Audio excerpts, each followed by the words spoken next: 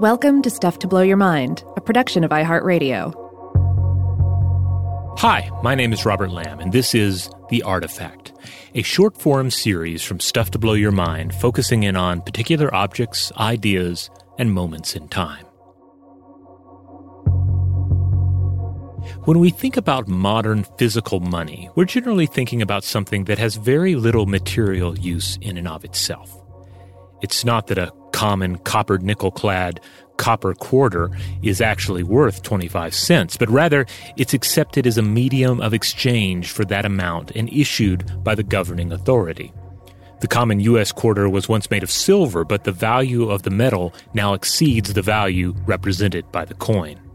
As pointed out by Brian Fagan and Eleanor Robson in the 70 Great Inventions of the Ancient World, the first coins emerged in the later part of the 7th century BCE in the Kingdom of Lydia, now located in western Turkey.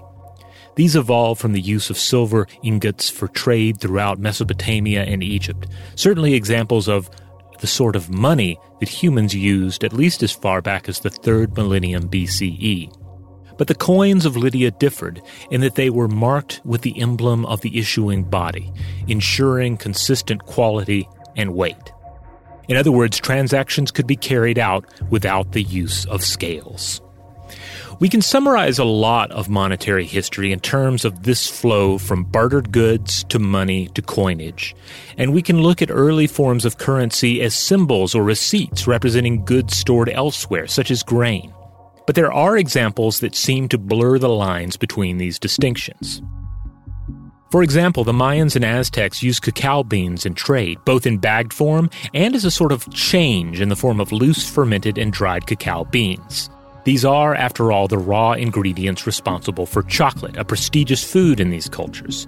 Plus, by virtue of their botanical nature, they already boast a highly consistent quality and weight. But cacao beans were not the only form of edible money. Tea also took on this role, particularly in Tibet. And the reason has to do not only with the value placed on tea, but also the use of compressed tea bricks. Tea, particularly Chinese pu'er, is still widely available in compressed bricks, cakes, discs, and even novelty shapes like hearts.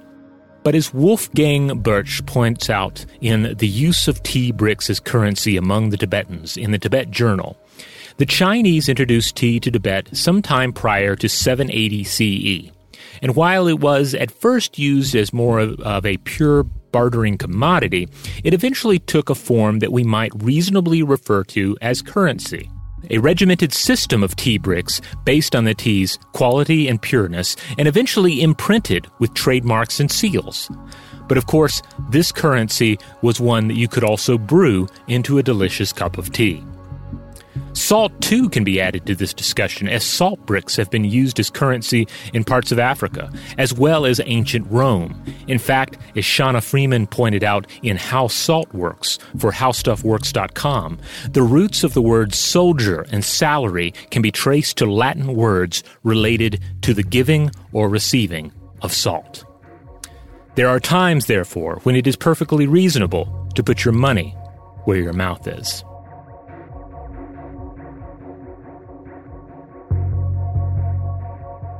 Tune in to additional editions of The Artifact each week, hosted by either Joe or myself.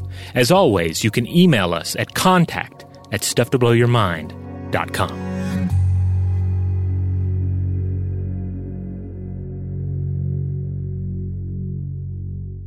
Stuff to Blow Your Mind is a production of iHeartRadio. For more podcasts from iHeartRadio, visit the iHeartRadio app, Apple Podcasts, or wherever you listen to your favorite shows.